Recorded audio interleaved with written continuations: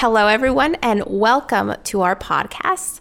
We are two sisters who love movies, and we love talking about movies and sharing with you guys all of our insights and our excitement of watching these movies. We watch movies as old as from the 1920s and all the way to modern today. So thank you for joining us. And today we are going to talk about a very famous movie that was Best Picture of 1940. It's Rebecca.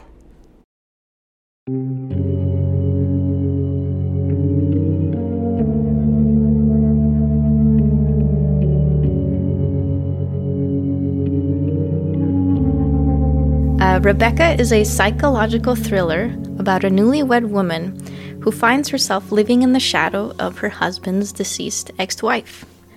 Everywhere she goes, everyone she talks to, it's always Rebecca. Who was this woman? What happened to her? And why does it feel like Rebecca's presence is still here, lingering inside the rooms of their estate, Manderley? Well, let's find out alongside the protagonist, who in the entire film and in the novel is never given a name. So, Rebecca, so thanks for that intro, Sarah. Now we're going to talk about why what we think is so special about this movie that it deserves a podcast. And so from my perspective, I love this movie because it really is a story about feeling like you're not your partner's or your lover's number one love of their life. And this woman, throughout the entire film, she feels this way. She's not good enough. So I really think that applies to a lot of people and in their relationships. What about you, Sarah? Yeah. So for me, it's kind of a personal question, but this is very biased for me. This is one of my favorite childhood movies. It's just one of my favorite stories of all time. I think about it a lot. It'll just pop into my head randomly, but I love it because it's a, it reminds me of just the classic ghost story, but done in a very unique way. And it's a Hitchcock movie, so it has what you would expect from a Hitchcock movie. It's just great. I love it so much.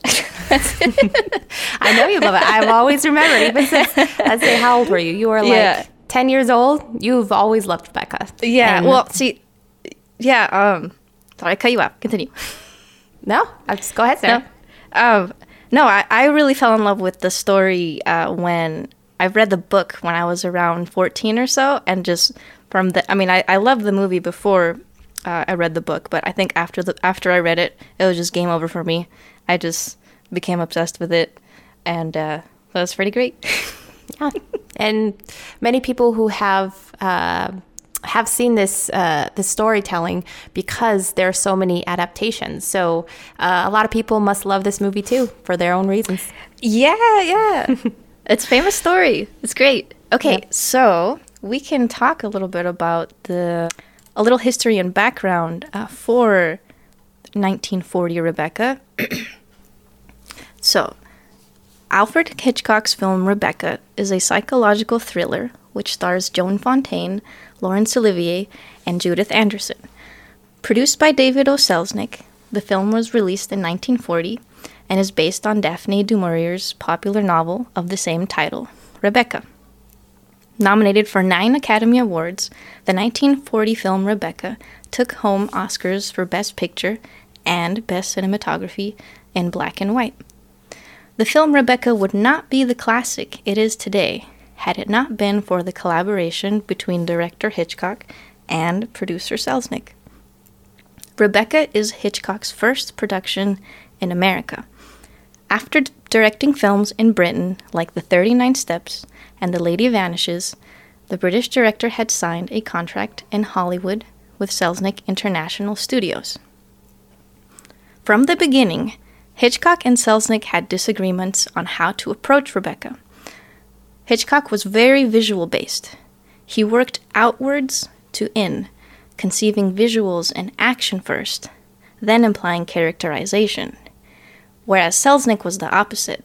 He emphasized character and a faithful adaptation of the novel.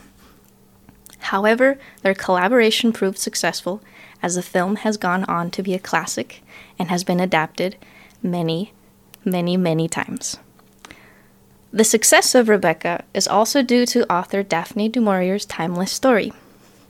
By the time the film was in production, the novel had already become a bestseller, and it had been adapted as a radio drama, a play, and a newspaper serial. After producer Selznick purchased the rights to Rebecca, which sold for the same price as Margaret Mitchell's Gone with the Wind, he sold the American radio rights to Orson Welles to produce a radio adaptation of the novel in anticipation for the film. And finally, in the spring of 1940, eager fans awaited the release of Rebecca. Dun dun dun. Dun dun dun. Nice. Hitchcock and Selznick, yeah. That was, it was that expensive. What was it? The price of, same with Gone with the Wind? It was the storyline? Yeah, Selznick bought the rights to film Gone with the Wind for $50,000, and it was the same price for Rebecca as well. That's what they agreed on for both authors. And both authors also declined writing the screenplays for the movies. So that's just fascinating. But yeah, it's crazy. Rebecca was a very popular story at the time too. They would make a lot of comparisons between Rebecca and Gone with the Wind just because they were both famous books around that came out around the same time. So now getting into the content of the movie. So we're splitting the movie into the beginning, the middle, and the end to share with you guys what we found was interesting. So the movie starts in Monte Carlo, and that's where you have the main characters meet each other. Maxim and the woman that is not named but is the star of the whole movie. I call her Caroline in my head because... What? Sorry, I burped. Okay, wait. So, it's interesting because I think I see in your notes that you call her Caroline. Yeah, I do. I don't know. That is a very fitting name. I really like it, but I wonder if no. It's right. But I'm saying if that name might have came to you from subconsciously because Caroline, the painting of the woman. That lady's named Caroline. Is that why you gave her the name? That's why. That's why you gave her the name. Oh, okay. Never mind then. I'm sorry. But you're right that she doesn't have a name. Like, right, she doesn't. Okay. Yeah. Okay, so then that's a good name. You can call her Caroline or main character or might be. Well. Yeah. So a main character, her, which is not named, but we'll just call her Caroline. So Caroline and Maxim meet one another, and in that time she's working for Mrs. Van Hopper, who is a woman that back in the day when you'd have she has hired Caroline to be a companion for her, which in I guess in those days where you just hang out and you are a personal assistant and companion to a very either rich or a person of nobility. And so I really liked in the hotel when they first started showing all the outfits that the ladies wore were very shiny and they glistened all over. And I was very curious. I was like, I think that's sequence, like, and that all their outfits are glistening. And so because I love kind of checking out fashion and stuff, in the 1920s when they excavated in Egypt and in the tombs they would find like really shiny luxurious kind of like outfits that were really bright, that became just a part of fashion. And so I think that's probably why it's just at that time it was a thing, and they have a lot of women of high class wearing these sparkly dresses. So that is what caught my eye when I first started. That's cool. That was great. Well, you're talking about the outfits. The main character though, she doesn't have very many fancy outfits. She is the opposite kind of that. So it's just interesting seeing her like, juxtaposed to all of the, it makes her stick out like that. She comes off as the dull one or the the shy but Mm-hmm. yeah. So you were talking about Mrs. Van Hopper. And Mrs. Van Hopper. So I guess this kind of links to also with, because I think Mrs. Van Hopper is very, so as we mentioned before, there are a lot of adaptations of Rebecca, and I've seen a lot of them. I think I have about 4 or 5 of them that I've seen.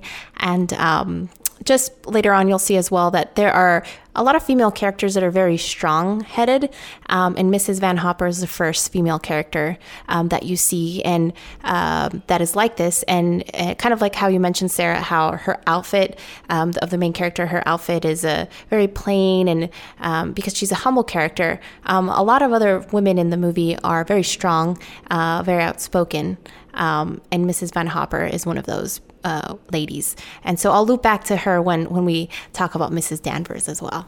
Sure.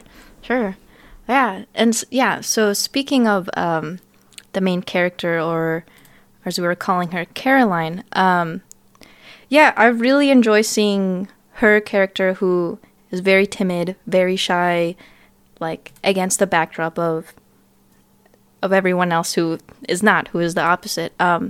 But so throughout the entire film, you kind of feel and you experience how uncomfortable she is. And so, yeah, the same way she feels uncomfortable throughout the film, so do we. And Joan Fontaine herself is also kind of, the actress was also a newcomer. This is her first big role. And she was also the last actor to be cast for the film, and most everyone on the set is like British, and so for her, she stood out herself as an actress. But yeah, so Joan Fontaine had just gotten married. She left her honeymoon to film her first big role, and yeah, this is another example of the collaboration between Hitchcock and Selznick, because Hitchcock actually was asking Selznick to hire an American actress to emphasize the main character's isolation. Yeah, but so opposite to her is Laurence Olivier, who plays Maxim, and he's very stern, almost a little angry. You feel as though he's hiding something. But it makes for a very interesting romance between the two. Because to me, when I watch it, I like them together. I like their romance. But you can't help having the feeling that something is kind of wrong and that they're not perfect. But it just keeps you very intrigued. Yes, no, seeing them together. Yeah, you could definitely feel with Maxim that something's wrong with the guy. Like, yeah, and so because something's wrong with him. And he's angry, she's shy, and a part of you is almost like, is this a good idea? But you still see the love between them. Anyway. It just makes you want to keep watching. I feel that this version doesn't do kind of enough justice to like that relationship. It's now that I compare it with the other versions, I think that there's just not enough time. Like the other versions are like 3 hours long because they're UK miniseries. And I don't know about I don't know if you remember in the book if they had more emphasis, but maybe they just made it up for the UK series, that they had a lot more kind of dialogue. And so there were you could see the relationship build. And so in the older version, it was harder to see that deeper connection between the two characters, at least for me, comparing it with the other adaptations. So it was in the book. Was it that way? Was it still kind of is it going to work? It's kind of weird. I can't remember entirely for their relationship. Mm-hmm. It was more of my memory of reading the book is very much the memory of just the ambience of, well, we'll be going there soon, but Manderley, the estate where they live. I remember the feeling of it, the way they describe it, among other things. But I don't remember exactly their love story too much. I think it's because everything else is the emphasis of the movie. But their love story is very important in the movie too, in the story. Yeah. But yeah, so we can move on from the beginning towards the middle of the movie. So after Maxim and the main character, or Caroline, they meet and fall in love. Monte Carlo, they get married, and he invites her to go live in Manderley, his estate, huge estate. And there we meet another very important character to the story, very iconic character, Mrs. Danvers, played by Judith Anderson. Oh, okay, that's her name. Yeah, that's her. Oh, you didn't know that was her name? Oh, okay, no, you're like, who's Judith? Who's Judith? No, she's... Okay. Anyway, yeah. I got it. Yeah. So we meet her, and I think she was a stage actress. She came from theater, and she, to me, oh my gosh, she just sells the role completely. The moment you see her on screen, she's scary, she's intimidating, she has a whole presence to herself. Sometimes it feels like she's stealing the show. The way she holds herself, just walking across the screen, her head is very firm, and she's always dressed in black, and immediately you get the sense of, okay, here is conflict, here is the villain, or something bad's gonna happen again, because that's how you feel in Hitchcock movies. Always there's always something around the corner, always the suspense. But she's great. Yeah, and that's with this new character that comes in, kind of how I mentioned Mrs. Van Hopper. Like that's the second strong woman that is in the film that you see, and it just provides such a great contrast with who we're calling Caroline, because Caroline is she's so humbling. She's a humble girl. She's not confident at all, and these women are very confident.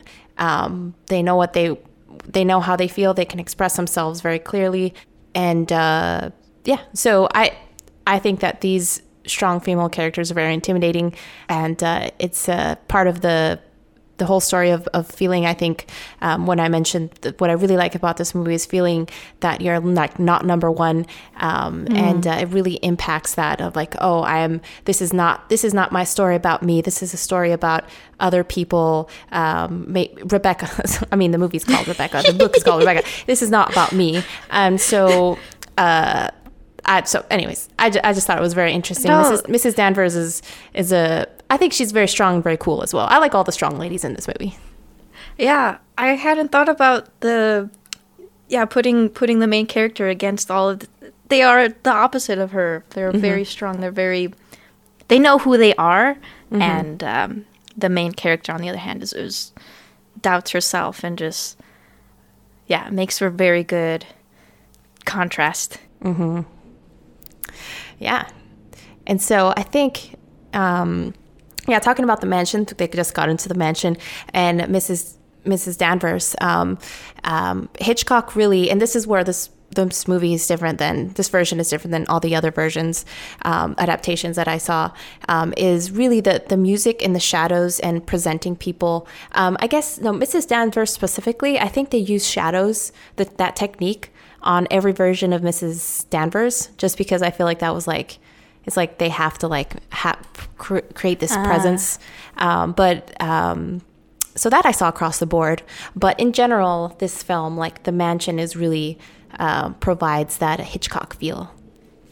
Yeah, when you're watching this movie, it's really a treat to see where all the shadows are. Sometimes they're a little exaggerated. It makes it feel...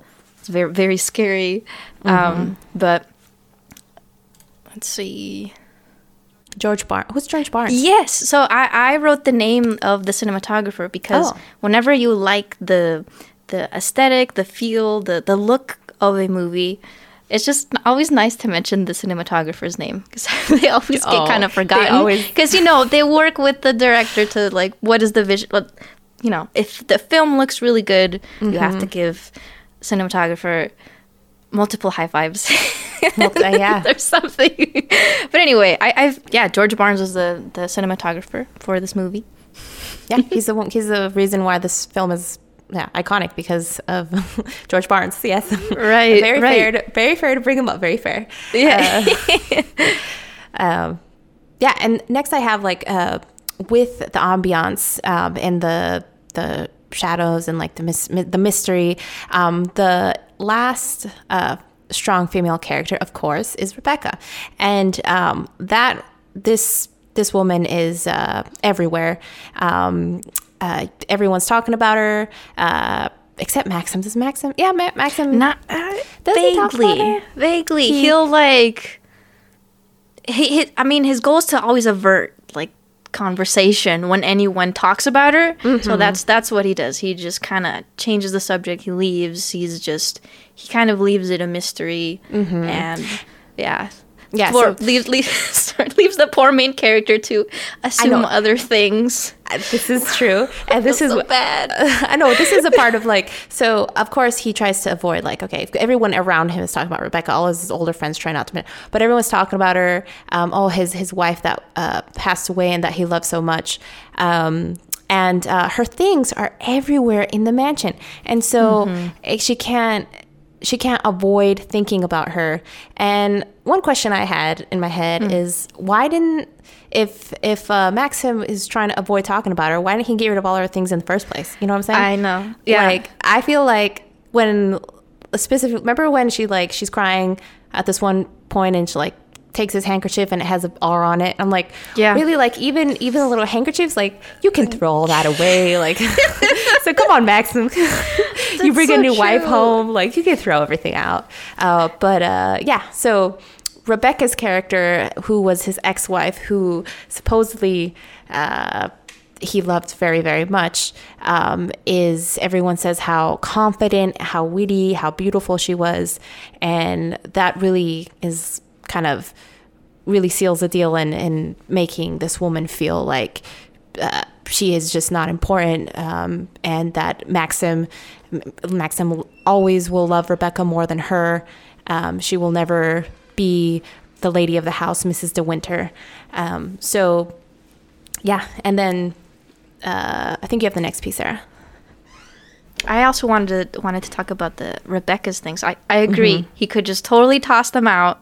In my mind, it's like he's just not even thinking about that. But it's very convenient that in the story we see a lot of Rebecca's things, like her notebooks, her handkerchiefs, and we see a lot of her things. And Hitchcock, the way he films his movies, you might have noticed he has an obsession with things, with objects, and he uses them very much to characterize any of the characters in the story. And I don't know if have you seen Notorious? Maybe you've seen this picture. Yeah. Oh, yeah. Have you seen something? I okay. have. So I shared with Lisa the scene with that's Ingrid Bergman with a teacup in the movie Notorious. And what he did was Hitchcock had different sizes, actual like giant teacups that he used during filming to, achieve like distorted, scary, just to give that feeling. And so that's just an example of he's taking these objects, making them bigger than they are in the story, and to make you feel uncomfortable and uneasy. And so it's really convenient that there's all these objects with the letter R, and there's the West Wing where Rebecca's room used to be, or still is. Like we see later on when the main character opens the door to that room, the way she grabs the handle and where the camera is very, very classic Hitchcock, and it's great. Yeah, all those things are definitely they're absolutely necessary to create that really mysterious vibe. I just feel sorry for Caroline. I'm just like, I do too. It's like there's the two things going on at the same time. It's like you feel really sad for this girl and you're like, what's going to happen to her? And then the other side is like, oh my God, is Rebecca actually like, is her ghost still in this house? Is Rebecca's ghost going to kill her? Because you're scared, you're uneasy, and you're sad for this girl at the same time. But you have to know, the way that she has to know what happened to Rebecca, you also want to know watching the movie and exploring Manderley, and it's just whoo. Okay, so I wanted to talk a little bit about the music in Rebecca. Well, we were just talking about how we're wondering, when you're watching this movie, is Rebecca going to come out of a corner or something? Is there going to be a ghost? And I mean, if you're listening this far, you probably have noticed that that this is not a spoiler-free podcast. So, oh yeah, I even forgot to say that. That's a fair warning. Forgot to say that. But if you love what you're hearing, and you can go watch the movie and then come back, or if you want to hear this, that's fine too. But what ends up happening is something that's very, very special to this movie, and as a ghost story, is that we actually never see Rebecca. You just feel that she's there the entire time. And one of the ways that this is accomplished is with the soundtrack of the film. The soundtrack helps you feel kind of like as if she's there. It feels like the music is associated to the mansion, like the Manderley and the music are both an extension of her. And when I was making the little music intro for our episode, I was having a little hard time just figuring out the notes and such. Eventually I figured it out, and I thought it was really interesting. I wanted to play you an example of what I found. So I'm kind of like a little music theory enthusiast, so I like knowing, what makes music good and how does it help to support the story in a movie. And this is, if you look at a piano and you just grab any note and you start playing the ascending notes at any note, like black and white keys, if you play them all just one at a time, that's called just chromatics, when you're just going up by a half step, and it sounds like this.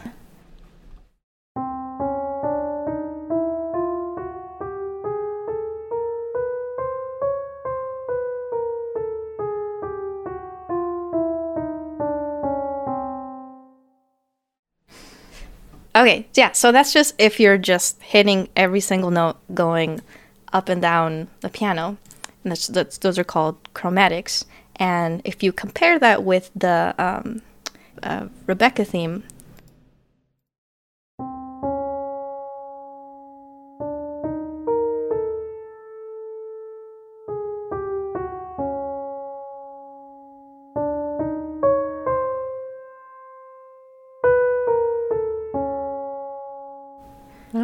so it uses a lot of, so it's, not, basically what it means is it's not bound to parts of the music are not bound to a specific key.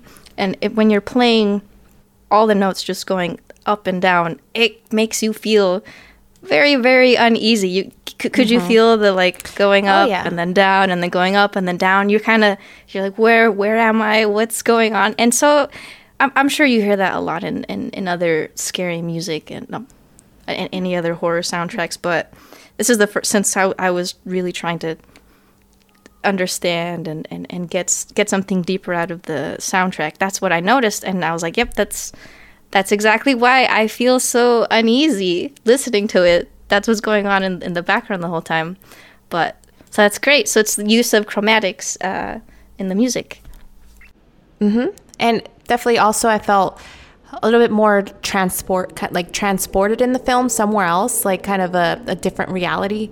Because in the other films, I was trying to like listen to the music and compare. I was like, yeah, this doesn't really like take me to a place where I'm like, oh, like, is it like, for like when we talk about a ghost story, like, is there a ghost? Is this real? What's happening? And I felt more in control with the other adaptations. And I think a lot of it had to do with the music.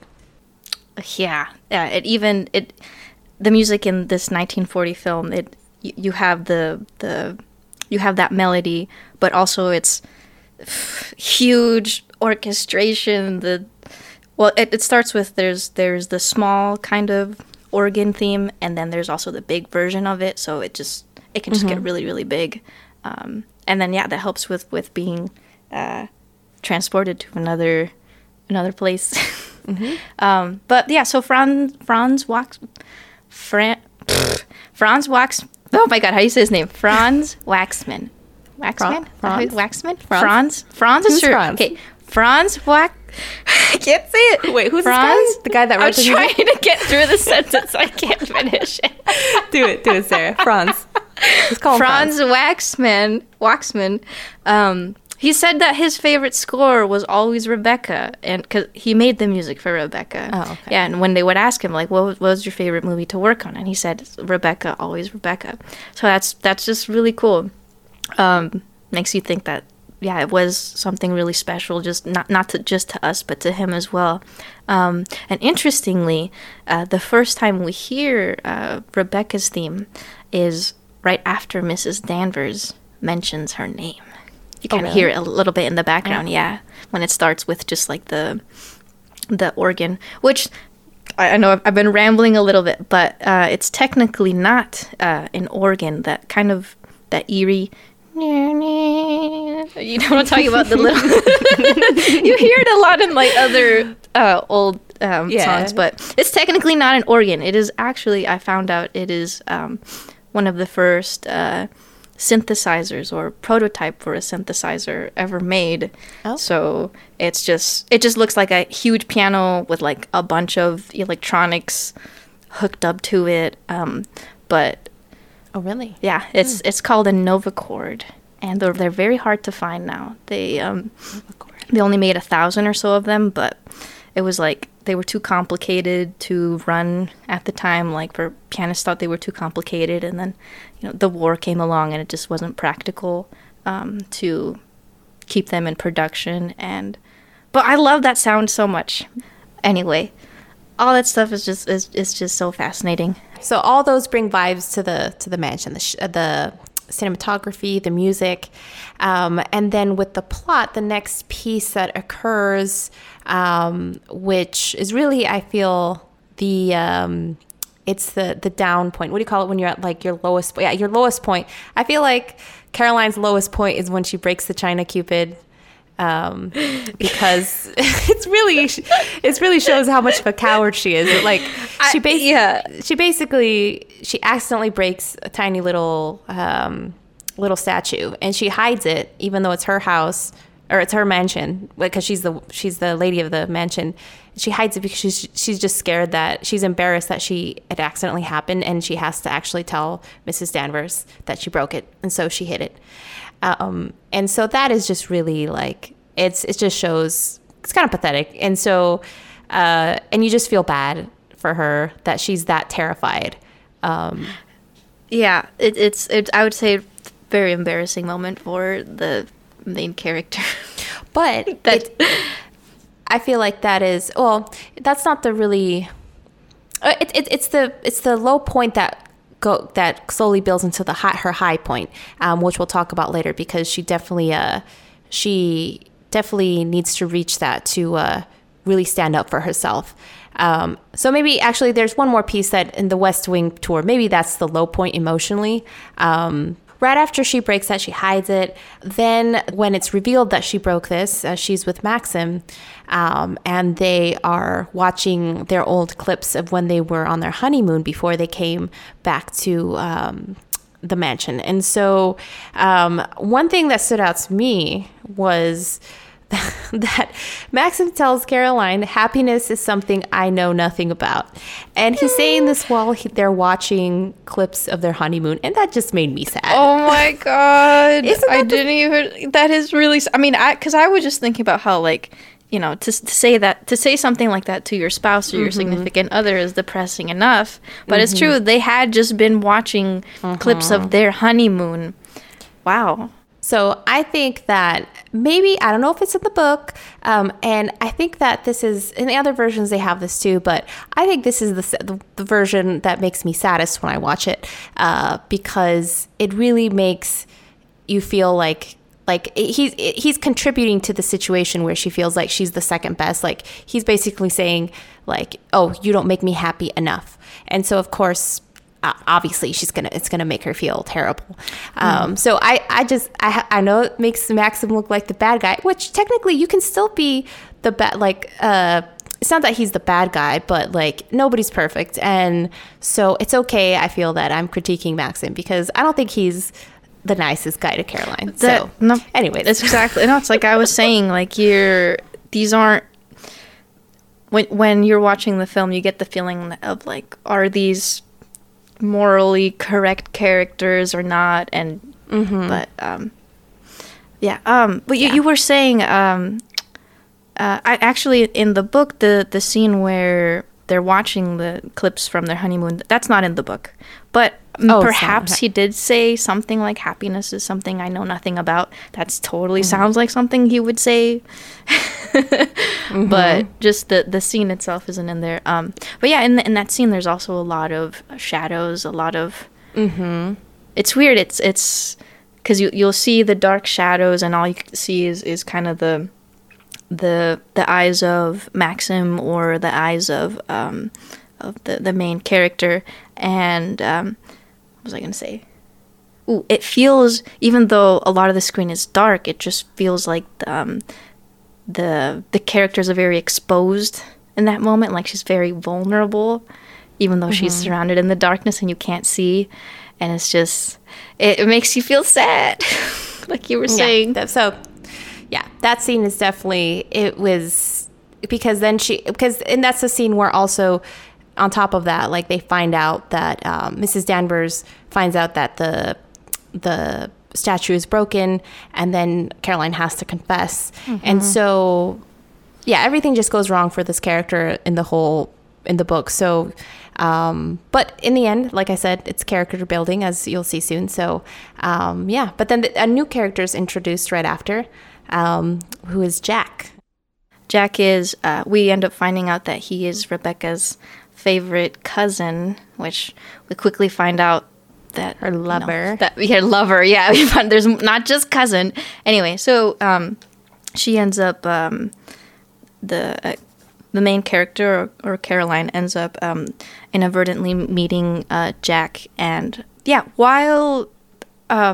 while Caroline, it's so weird. I feel kind of weird calling her Caroline. There's a part of me that, I mean, I'm okay with it. But you could, I'll keep saying main character or something, even though, well, let's just see what comes out. But so while she's been there in this mansion, trying to not just assimilate, but, you know, hopefully actually be the lady of of Manderley. We find out that the West Wing is actually Rebecca's old room, and the main character has been kind of looking at it from the corner, and because it was Mrs. Danvers that mentioned it to her. And on the day that Caroline meets Jack, she finally decides, I'm going to go into the West Wing. And then you have that shot with her opening the door handle. Oh, and here we go. She goes in to the West Wing, which is like, the whole time you have the feeling that, oh, this is forbidden, this is off limits, but she has to know what's in there, because it's just hanging over her, literally like a shadow, and so she goes in. And she goes in, she checks out the situation. Of course, you have the same kind of playing with the music and the shadows and the mystery of Rebecca's room, and then pops in Mrs. Danvers. And she is really what makes the whole scene creepy. Mrs. Danvers and her obsessiveness with all of Rebecca's stuff. Because Mrs. Danvers, she just loved Rebecca. And she was obsessed, I would say obsessed with her. With that obsession, it made me think of Mrs. Danvers' role in the house, and how really I think that she considered her family, because you know how they have so many series about having, servants and their relationships with their employees that they lived with for years, like what's it, Remains of the Day. You remember that one, Sarah? With Anthony Hopkins? I remember, but I haven't seen it in a long time. Oh, okay. I know it's very sad. So basically, I'm sure Mrs. Danvers, I don't know how long she had been there, but definitely she mentions that she was there the first day that Rebecca came to the home. But Mrs. Danvers, I was curious, Mrs. Danvers is a Mrs. And was she married? Is she a widow? Like, maybe she's very lonely in that regards. Maybe I'm assuming she's a widow. And Rebecca was really like her daughter, her family. And she is just very angry that this new lady has come to this house and thinks that she can replace Rebecca.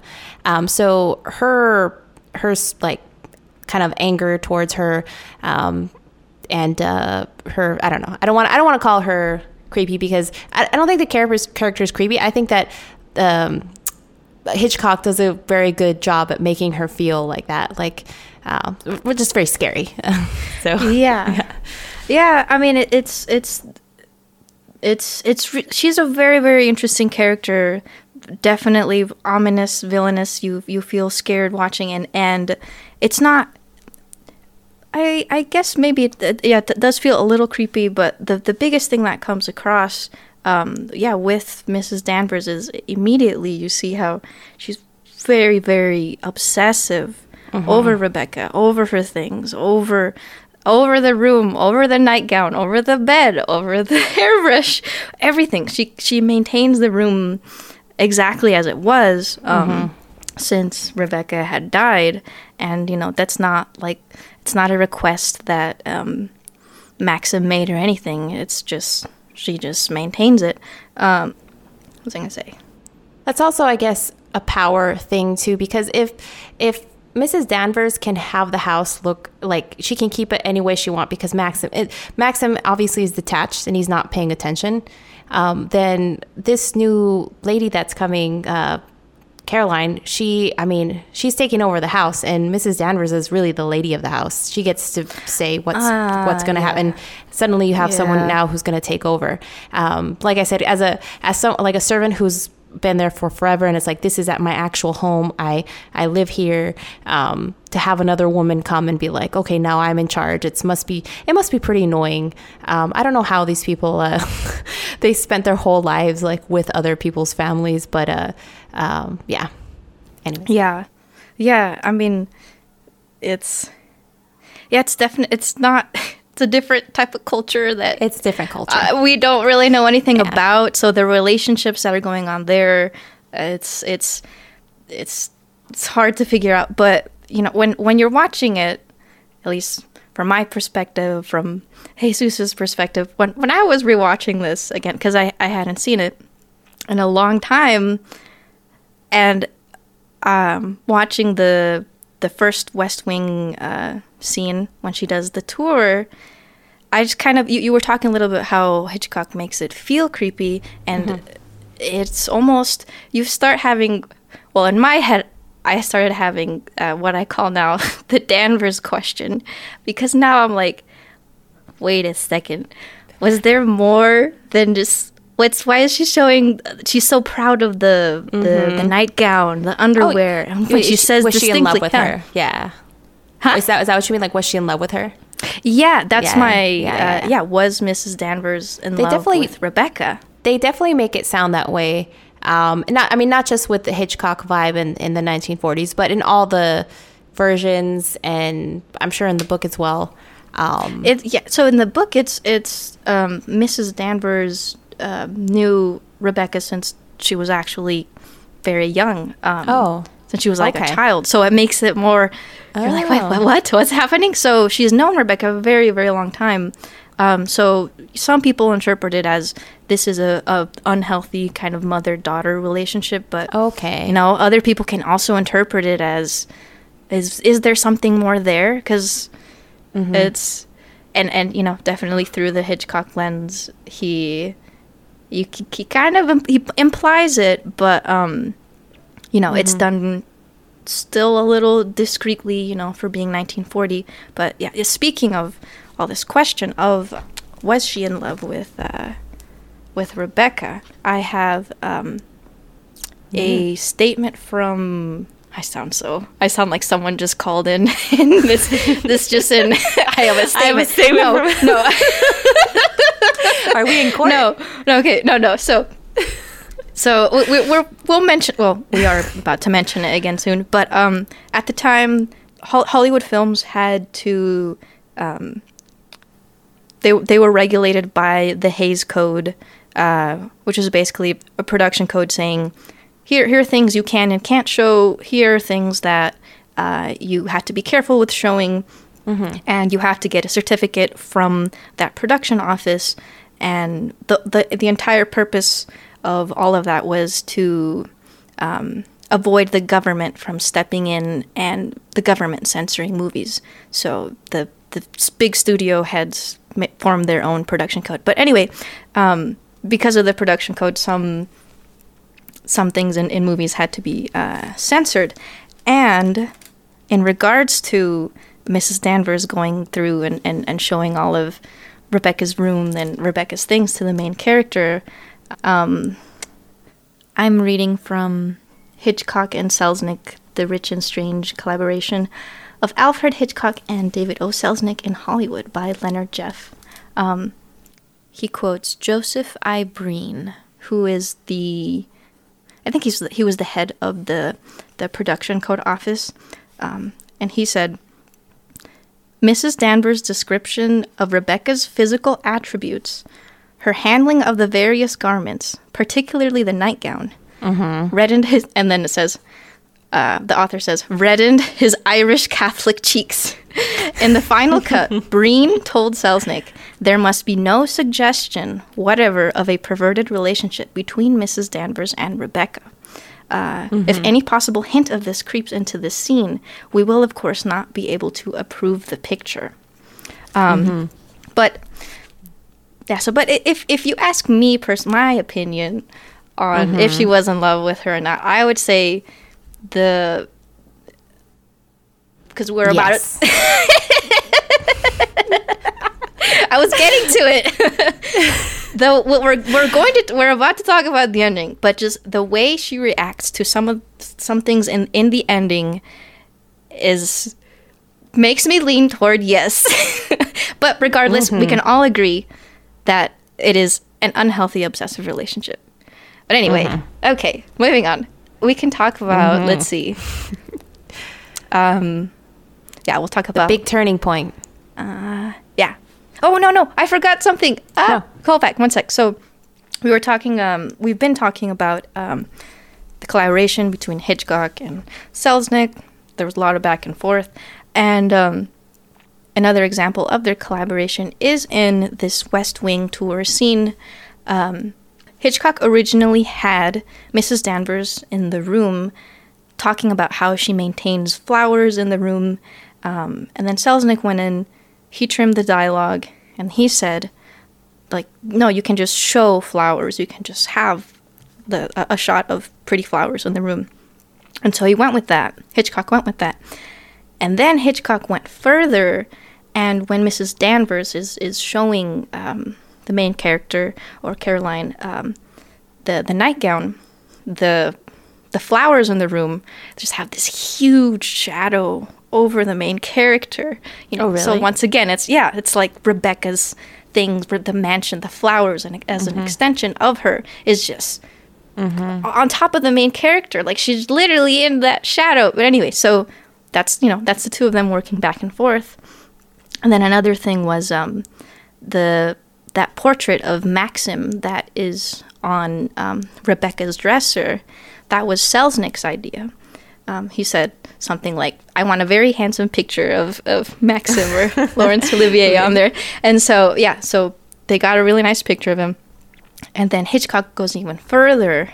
And, when the main character's going through the room looking at things, she sits down, and then she's about to grab the hairbrush. And then she looks at the picture, recoils, like she's reacting to the picture. And, so then that's what Hitchcock added to the picture part that Selznick wanted to add. Anyway, that's just really cool of the both of them going back and forth. Well, those are cool things, but they fought a lot, the two of them. But they did? That's like a nice example. Yeah, like the first treatment that Hitchcock and some other writers wrote for Rebecca, he hated it. Selznick hated it and wrote like a 3,000 word memo of just lecturing. it's pretty brutal. I have it here. Oh, you have it there. Is there a juicy part? I can just say the beginning. Okay. Let's see. Okay. So I think this is right after Selznick. Yeah, this says, subject, Rebecca treatment. He says, Dear Hitch, it is my unfortunate and distressing task to tell you that I am shocked and disappointed beyond words by the treatment of Rebecca. Oh. I regard it as a distorted and vulgarized version of a provenly successful work, in which, for no reason that I can discern, old-fashioned movie scenes have been substituted for the captivatingly charming Du Maurier scenes. This is particularly true in the Riviera sequence. We bought Rebecca, and we intend to make Rebecca. The few million people who have read the book and who worship it would very properly attack us violently for the desecrations which are indicated by the treatment. Whoa, that is a angry letter. There's more. Anyway, I'll stop because that is an angry. Yeah, the problem is they're both artists, and then they both argue, and then Selznick's big boss, and but anyway. That's pretty funny. Moving on. Okay, so after the West Wing tour, you can continue. So after the West Wing tour, and it's just very intimidating. And Caroline feels very, very intimidated the whole time. She finally explodes, and she decides, okay. I'm done with all of this. I'm done with Rebecca's things. I'm done with the whole Rebecca thing. And so she calls Mrs. Danvers, and she tells her that she wants to just get rid of all of Rebecca's things in Manderley. And of course, the reaction of Mrs. Danvers is these are Mrs. De Winter's things. How can you do this? And she's like, I am Mrs. De Winter now. And of course, that line, I am Mrs. De Winter now, is what really it's the first part in the whole story where it kind of shows that Caroline is starting to gain confidence, is just fed up with everything, and she is now going to take charge, and she is not going to let Rebecca be number one. She's going to be number one. So it's a very important part of the film, and with the I think it's in 1940s version they have intense. Well, I think they have intense music for all of them, but I think the 1941 has the most intense impact. I am Mrs. De Winter now. Yeah, it's a really good scene. I love it. It makes me stand up from the couch. Yeah, it makes me have to get up. Yes, because it's exciting. It's a turning point. Yeah, because I probably watched all the different versions too soon, one after the other, and after feeling drained from every time, I was like, yeah, finally, every time that part of the storyline would come up, I was like, finally, we're here. I don't think they were meant to all be consumed at once. That's probably why. Yeah. It's pretty. That's why they're done throughout the years. Yeah. But so did you like did you like the way one character said it more than the other when they said that I am Mrs. De Winter, or did you? when the delivery. At the delivery. That's a good point. I'm trying to think. I am Mrs. No, I think that because of the music, and I think that there's confidence. The 1979 one was pretty good too. But I would say Joan Fontaine did the best. She did the best. Yeah, delivery. She's great.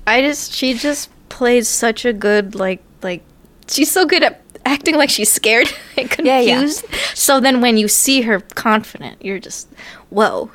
Mm-hmm. And even Miss Danvers is taken aback. Like, yeah, Joan Fontaine I think she does the best transformation. But I do like. Let me see this. I'm trying to distinguish character. The 1979 and the 1997. I do like. I think I'm just biased, and I was going to talk about it later. Is like the connection between the main Maxim and her, and I don't know. I liked her a lot. The character. Joan Fontaine, I think, did the best. Acting where, like you said, like she was just very terrified the whole time, and then suddenly she's like this is where she starts making an effort. But I do like the I like this 1979. That's actually the one. It's on YouTube, but it's like super fuzzy. Like I wouldn't recommend it if watching that on YouTube. But yeah, I would say that her acting was pretty good. But Joan Fontaine wins that line. She wins. Oh, yeah. She's great. Okay, so then the costume party. Let's see. Yeah, the costume party. Yeah, so she's declared herself Mrs. De Winter now, and now she's going to host a ball, which is what they would normally do at Manderley back in the day. So she's going to be the host. So basically, since it's a costume party, the main character is looking for She's just trying to design an outfit or something to wear, something that's special, because now she has her new independence and everything's going great. But now Mrs. Danvers comes in and she suggests that that the main character can make a costume based off of one of the paintings in Manderley. And Mrs. Danvers even says, "Oh, this is one of Maxim's favorites," and and then Mrs. Danvers says, "This is Lady Caroline, one of Maxim's like ancestors," and so main character chooses that dress. She's designing it. It's going to be a surprise. Oh dear! Even I'm just thinking about this scene, I get chills. Whew. So night of the party, she comes down wearing that dress. No one has seen her yet. She wants to keep it a big surprise. And she's so happy. She's so happy. Yeah, she is so happy. The happiest. Oh my God, that's what I'm talking about. Yes, just Joan Fontaine's face when she's walking. Like you can just tell this poor, like kind of. Well, now she's a little bit not as shy, but she's desperately trying. Like she's happy. Anyway, and then she says "Hello, Mr. De Winter," or "Good evening, Mr. De Winter," and everyone turns around and looks at her, and it's just they're speechless. Maxim tells her to go change. He's very angry. She goes running up the stairs, and then she sees that the door to the West Wing is kind of open, and Mrs. Danvers has just gone in there. And now the main character has realized that Mrs. Danvers has betrayed her again, and she's got her eye on the target. She's going right in there. She goes into the room. I could narrate the whole movie. I know. I'm waiting. What's going to happen now, Sarah? Oh, you want to know what's going to... Oh, I mean, she goes in there. She says, like, "You knew she wore it. You knew it, and you deliberately told me." She says it like that a little bit, kind of. And, and then, Mrs. Danvers just pops off and says just like you don't deserve her things and all of that and this place. And Mrs. Danvers got sweet revenge. Sweet revenge, yeah, after the "I am Mrs. De Winter now." So, yeah, So they're getting back and forth, and that's how she got her. And, but yeah, that window scene... It's pretty dark. It is very, very dark. They're arguing. She's the main character is crying, and Mrs. Danvers is making her feel terrible, talking about Rebecca, still comparing her to Rebecca, and takes her to the window, says some other horrible things, and that scene is it gives me goosebumps, gives me chills. It's and I think she looks like she's gonna jump. Yeah, that's why it's scary. you want me to just tell everything? I was trying to leave a little mystery, but yeah, Mrs. Danvers. Okay. She very convincingly, tries to, get her to jump out of a window. Get her to jump out the window. It's very dark. Very, very. But in that scene, no, she doesn't. The end. No, this is at the end. Can you imagine it? Just end there. She jumps. The end, and then Mrs. Danvers wins. Mrs. Danvers wins. Yeah, she's happy, and she just wipes her hands, and then she goes down. Yeah, and then she's like, I don't know where she is. I didn't do anything. What are you talking about? But we were talking about cinematography earlier, and how Hitchcock likes things, and all the shadows, and the way he uses close-ups is also very special and very selective, because as the scene is building up, the conflict between them is building up in that entire scene. It's getting more and more tense. Right at the end, when Mrs. Danvers says like it's so easy, you could just go on, right? And then bam, that's when you get the close-ups of just the two of them, and Mrs. Danvers is right next to the main character. Their faces are so close together, and there's the close-ups, and you just feel the intensity. It's so good. It's so good. It's like eating a spicy food, and you your face squints, and you're like, ooh. Yeah. And then bam, but that scene is that scene abruptly ends. There's fireworks, and they have found there's actually a shipwreck, and the divers have found another ship in the water, which ends up being Rebecca's ship, the boat that she supposedly drowned on. And and now the main character's got to go find Maxim and just find out what's going on. And this is so we mentioned this is not a spoiler-free podcast, but this, if you are intrigued by anything at all that we have said from here on, are all of the twists and turns and what makes this story, this movie, really good. So here's the biggest spoilers of the entire movie. Yes. Caroline runs down to there's a little cottage by the shore near Manderley. That's a part of the property, and that's where she finds Maxim, who's hiding from everyone. And here is the big revelation, the big question that the main character has had the entire movie is, who is Rebecca and everything. And we find out that Maxim hated Rebecca. Rebecca was a bitch. Rebecca was a bitch. It was all a farce. Mm-hmm. Everything was a sham. It was all just perception. And Rebecca was unfaithful to Maxim. And she was mean. And he ended up trapped in that marriage because of family honor and all that. And was there something you wanted to say about the fact that he hated Rebecca?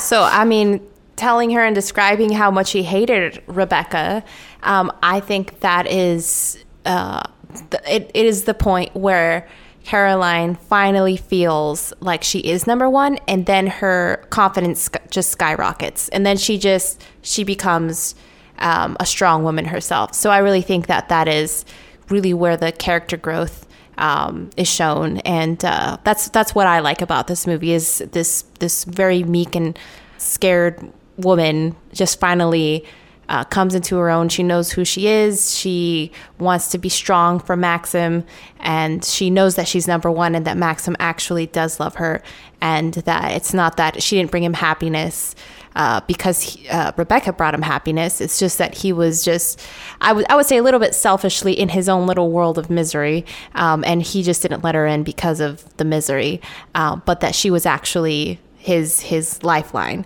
So I think that is it's a very beautiful moment for Caroline, and it just gives her the energy she needed, and for her to become the woman that we knew she could be the whole time. It's just she was just very the character, I think, was just very, very meek the whole time, and now she's strong. And also I saw, because I always talk about clothing, is that once after that scene, she's definitely dresses more like not like a little kind of, because before she's kind of like in skirts and like very, very cute clothing, I would say, very cute, and then she dresses very mature, kind of to represent that she's a more mature woman now.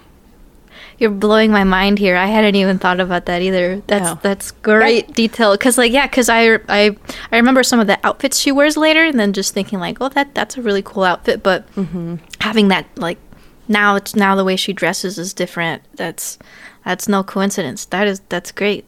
That's great observation. But just as she is now, this main character is now gaining this confidence, her character and independence. She knows who she is now. Now she is at the risk of losing it all, because now she finds out the circumstances of Rebecca's death. Which now I have to bring up. Huh? Yeah, you gotta say it. Oh, I'm going to. Yeah, I was going to say. I have to. I have to bring up 14-year-old Sarah, who was reading this book. I think I read it because I just needed a book to read in school, and I saw they had Rebecca. I remember like it was hardcover, and it had the red letter R on it, like really big R, and I was like, oh, I know Rebecca, I'll read Rebecca. And so I was reading it, and I'm in like a science class, and I get to this part in the book, and then all of a sudden we find out. Well, I'll say what happens in the movie, because there's a huge difference between the two. Yeah, in the movie, I remember you telling me there's a big difference. Yes, I was shocked. Yeah. So in the movie, the night of Rebecca's death, Maxim and Rebecca meet in the cottage, and Rebecca taunts Maxim, saying that, kind of implying that I am pregnant with another man's child, with Jack's child, who is her cousin, and she's saying, you can't do anything about it, he's going to be the heir. So she's basically antagonizing him, making him really mad, and he explodes a little bit, he hits her, but she's fine, and she takes a few steps forward, but then she accidentally trips, and then she dies in the cottage. And now he's here with a dead body, and then he goes out, sinks her body in a boat, and that's what happens in the movie. In the movie, her death is an accident. In the book, however, back to 14-year-old Sarah, she's reading it, I get to this page, and I'm just like rereading it like, what? What's happening? In the book, he kills her. He shoots her when Rebecca's taunting Maxim. He shoots her with oh my god, he kills her in cold blood. Oh, no, it's not kills cold blood. her. It's a crime of passion. It's a crime of passion. Yeah, a crime of passion. Yeah, and she's very much that's what she wanted. She was trying to get her to kill him, trying to antagonizing him, and so in the book he is a murderer, and he is now he's trying to get rid of the body, and he does the same thing. He puts her body on a boat and sinks it. But we were talking earlier about the Hays Code, and of course that's the reason why this ending had to be changed for the adaptation into the film. Under the Hays Code, you cannot have like the hero of a movie killing his own wife and trying to portray that person still as the good guy. So they had to change that ending. And it's interesting to think about, because the story still works both ways, because there's still the big mystery, there's still the big reveal, and because very quickly the back to the boat that has been found after the shipwreck, they find the body of Rebecca on that boat, and so now the story becomes finding out what happened to Rebecca. Regardless, in either way, he's still kind of framed for her murder, and he's still very much psychologically confused. Psychologically confused. So it works both ways. It's just... Well, I think it changes a little bit, though, of, like, with Caroline, I feel like it's a bit intense that I think her relief that she was no longer, like, Rebecca was no longer that person that Maxim loved most of all over her.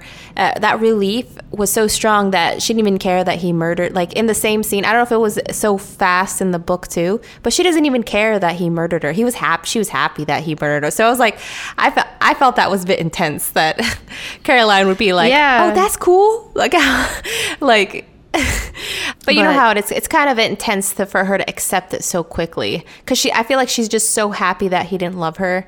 That he didn't love Rebecca, that and all the versions they show that too, like instant relief and it's okay, so that is a little bit off for me, because I feel like also she, as a strong woman, like, as well, like, she should be, I don't know, she should be a little bit more, like, it should have been more complex than that. That's how I feel. Then it's like, oh, it's gonna be okay, like, that's like, yeah, it's okay that you killed her. Like, wow, that's so intense.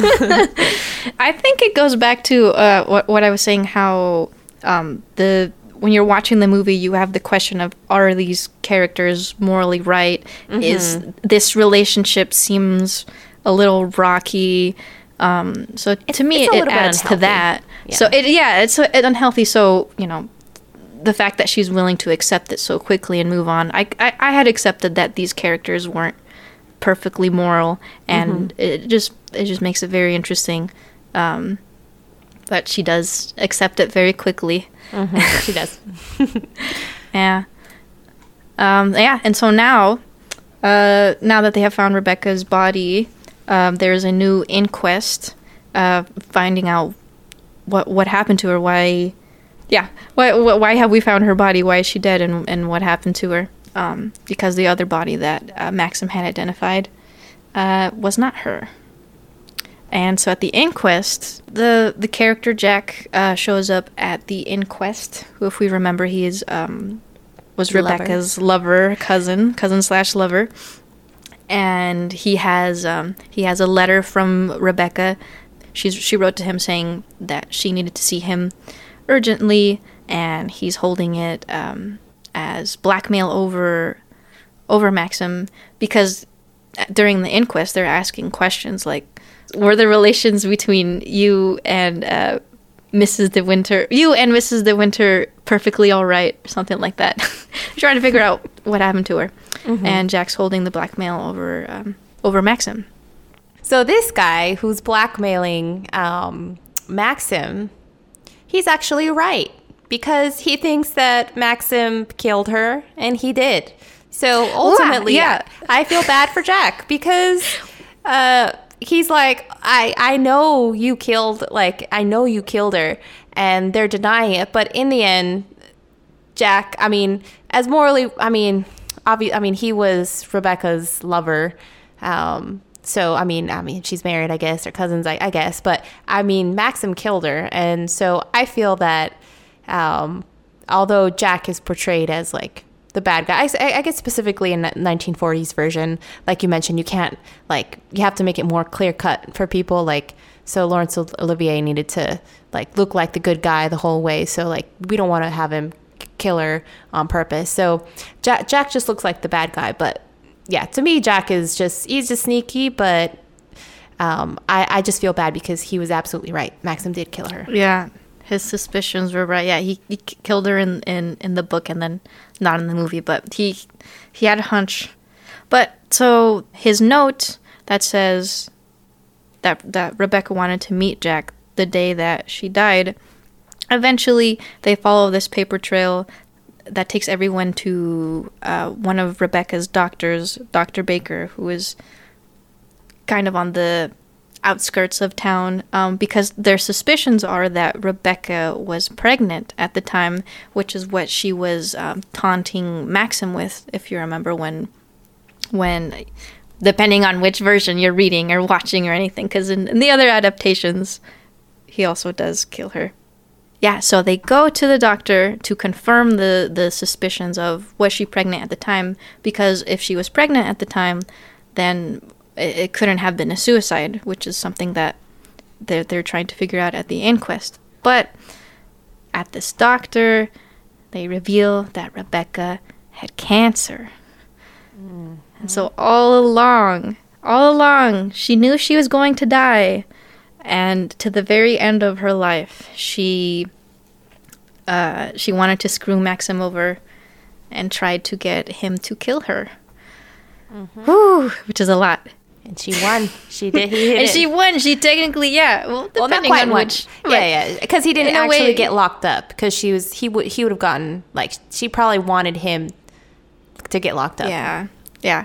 Well, she won in a certain way, and then in another way because in the end of the movie, the two main characters are fine. It gets proven that, like, since she had cancer, she probably did commit suicide. Even the things that the doctor remembered about her made it sound like, she was going to end her life sooner than the cancer was going to get her.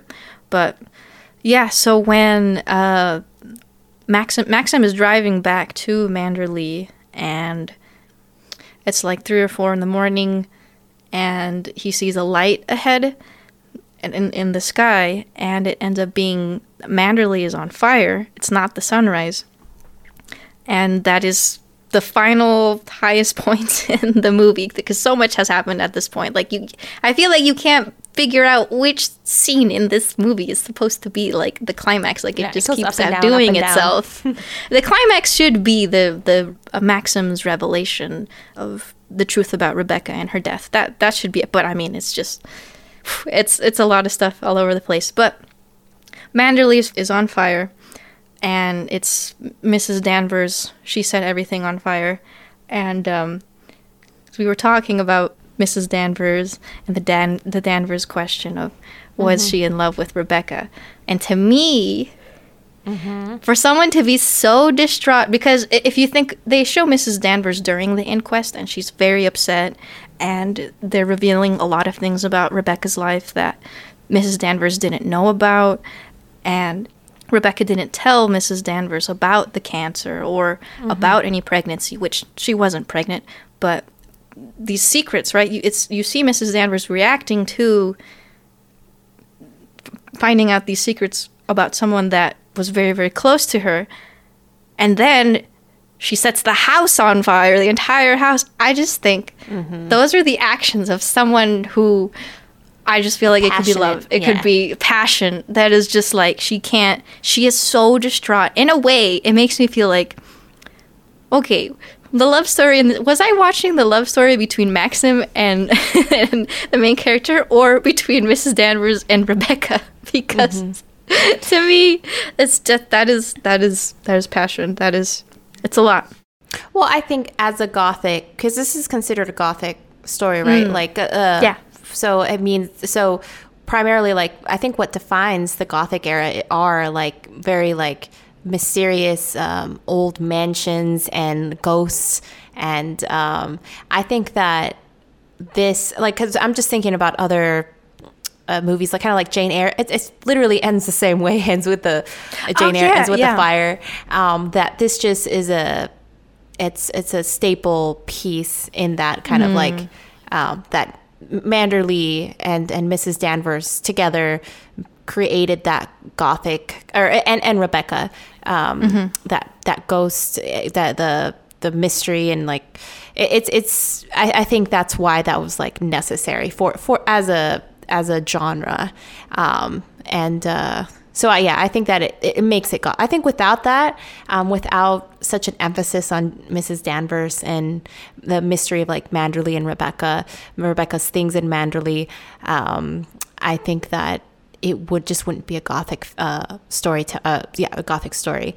But I definitely think that since it ends with this like dramatic Mrs. Danvers just setting everything on fire, this is a very intense reaction. She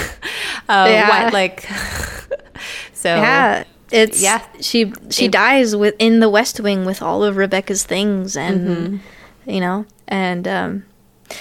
so the last thing that I will mention about Hitchcock and Selznick's collaboration is that for the ending, Selznick, he wanted the smoke from Manderley, from the fire, to end up spelling a letter R in the sky. Really? I didn't see that. Yeah, it's not.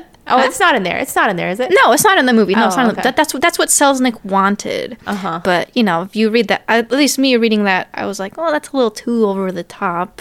Well, you could do it kind of like not too obvious, but kind of, you could do it in a way that's kind of subtle, and you could only tell if you were really looking.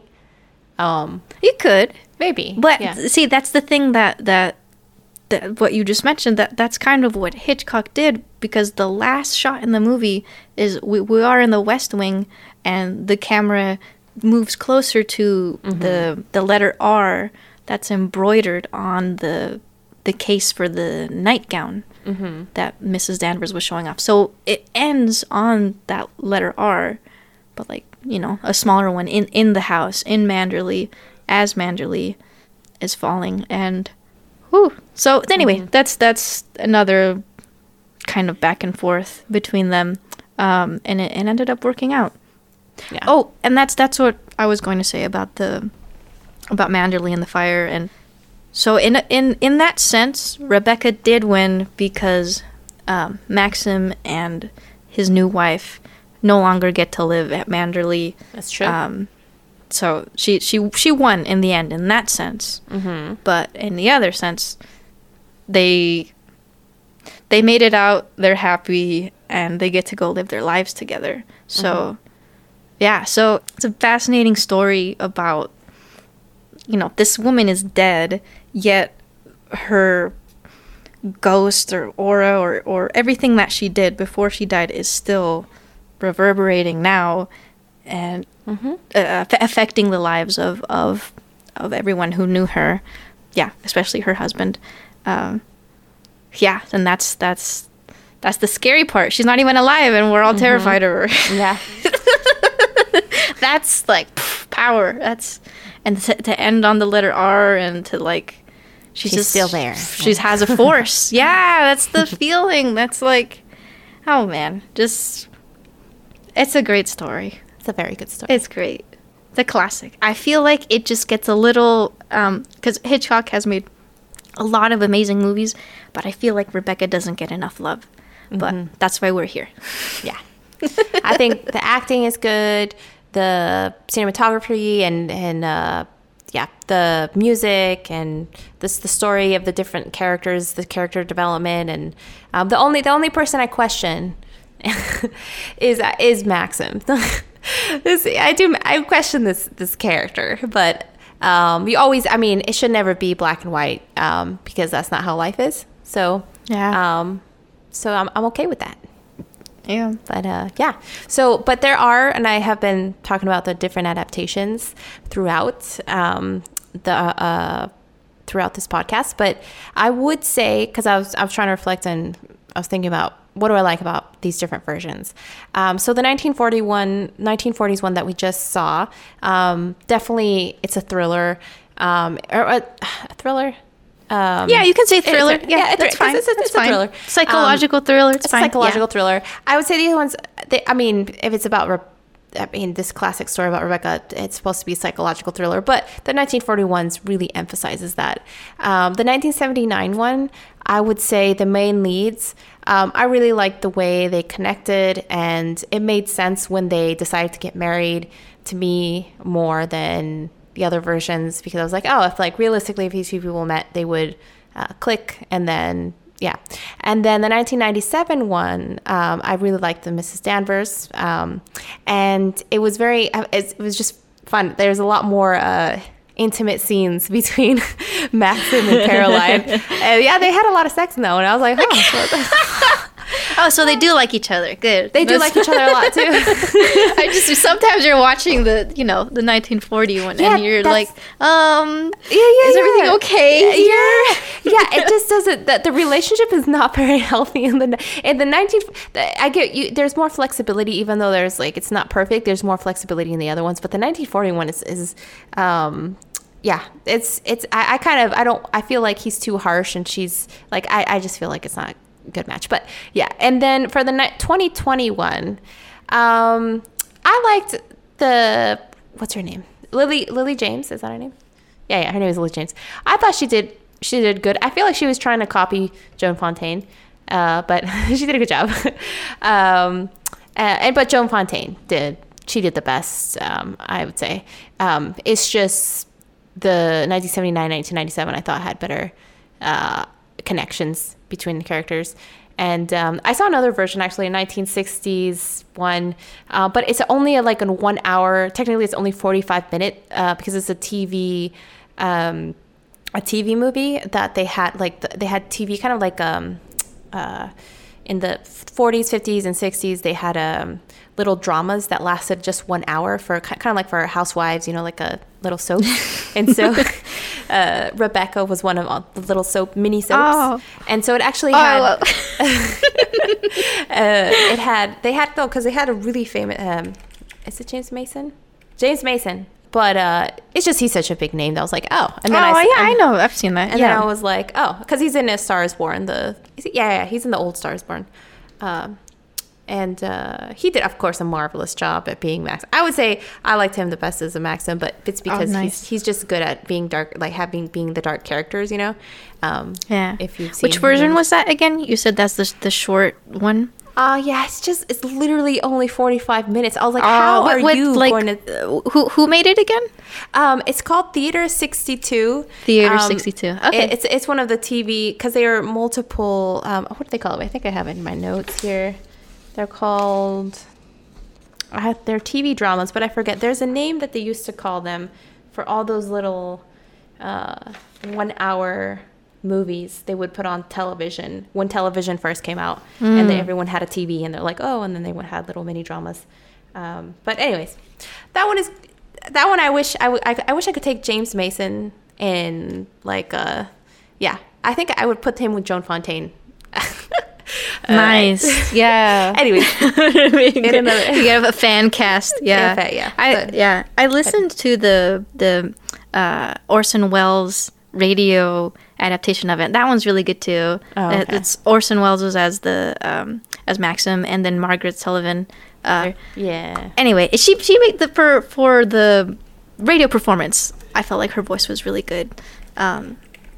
Yeah, I feel like maybe she could play that role. Maybe she could have played it. Yeah, I think so too. Yeah. And then I also watched the 2020 Rebecca, the one that's on Netflix. Mm-hmm. It's funny because you liked that Caroline, right? You liked her. You did. Yeah, I thought she was okay. I did it. You didn't like her at all? Oh, okay. It's funny because to me, she came off as a little not crazy confident, but she had some confidence. Okay. To me, she did at least. Okay. But the biggest, watching the 1940 Rebecca and then 2020 Rebecca, immediately you're kind of reminded why like Hitchcock is like a renowned filmmaker, because we were talking how you were watching the Netflix Rebecca with our grandma, and then she was bored and stuff, and so I was really curious. I wanted to know, okay, why is it boring? And I was watching it, and an hour or so in, I was like, I think I get it. I think it's like if you took Rebecca, but you took the Hitchcock out of it, because it's like it's super colorful, and it's. I mean, back then it's black and white movie, and now we have color movies, but the 2020 film is just the color grading is just very, very colorful, which makes me think that's too happy. And secondly is the just feels like a lot of the suspense is gone from the 2020 film. It's like it's a boring movie. It's pretty boring. That's why it feels so slow. And then in the 2020 movie, I don't know if in the other ones they do. In the 2020 movie, they show Rebecca, even though it's Caroline running through the Manderley during the party, and like she thinks she sees her. I interpreted that as you're technically showing Rebecca, even if it's like her imagination or a dream or anything. Yeah, that you shouldn't do. They didn't do in the other versions. They didn't do that. Okay, they didn't do. Yeah, so they showed her, and you know the huge appeal of the 1940 film is that you never see her, and in the book she also never makes an appearance either, and so it ruins that a little bit, and just the way I don't know, just really makes you appreciate the way that Hitchcock makes it feel like Rebecca's there, but she's not, especially in that last when they're in the cottage and Maxim is revealing the entire story of what happened that night. Hitchcock traces her steps in the cottage, but without showing her, and it's great. It is great. Yeah. That's all I had to say about the 2021. The 2021 isn't worth watching. Like, I would recommend the 1997 one. It's just 1997. Yeah. I like. Well, the thing is that I'm a British soaps person, so I can sit and listen to people talk for hours. But that's what that is. So the 1979. If you're not used to British soaps, you should not go there. 1997 also a bit, because it's a UK miniseries, and they're gonna just have people sit down and talk for a long time. So, if you want entertainment, 1940. This is the version you want to see. Yeah, it's classic Hitchcock. Classic. It is just great. If you like any Hitchcock movies, you can check that out, or maybe you've already seen it. But yeah, I think we're coming to the end of the show. Yes. So that's what we got here for this 1940s Rebecca podcast. Thank you guys so much for joining us. We really love these movies, and that's why we come together and we discuss it and share with you all these details about what makes the movie amazing. So thank you for listening to us. And we're actually going to continue on this Hitchcock ride, and we're going to go ahead and see, what was it we're going to see next, Sarah? We're watching Spellbound. Spellbound. Next. Yeah. And so if you enjoyed our podcast, please join us next time. And please watch Spellbound. So join us next time. Talk to you. I was going to say talk to you soon, but that's like what you said, I think. Thank you for listening, and we'll catch you next time.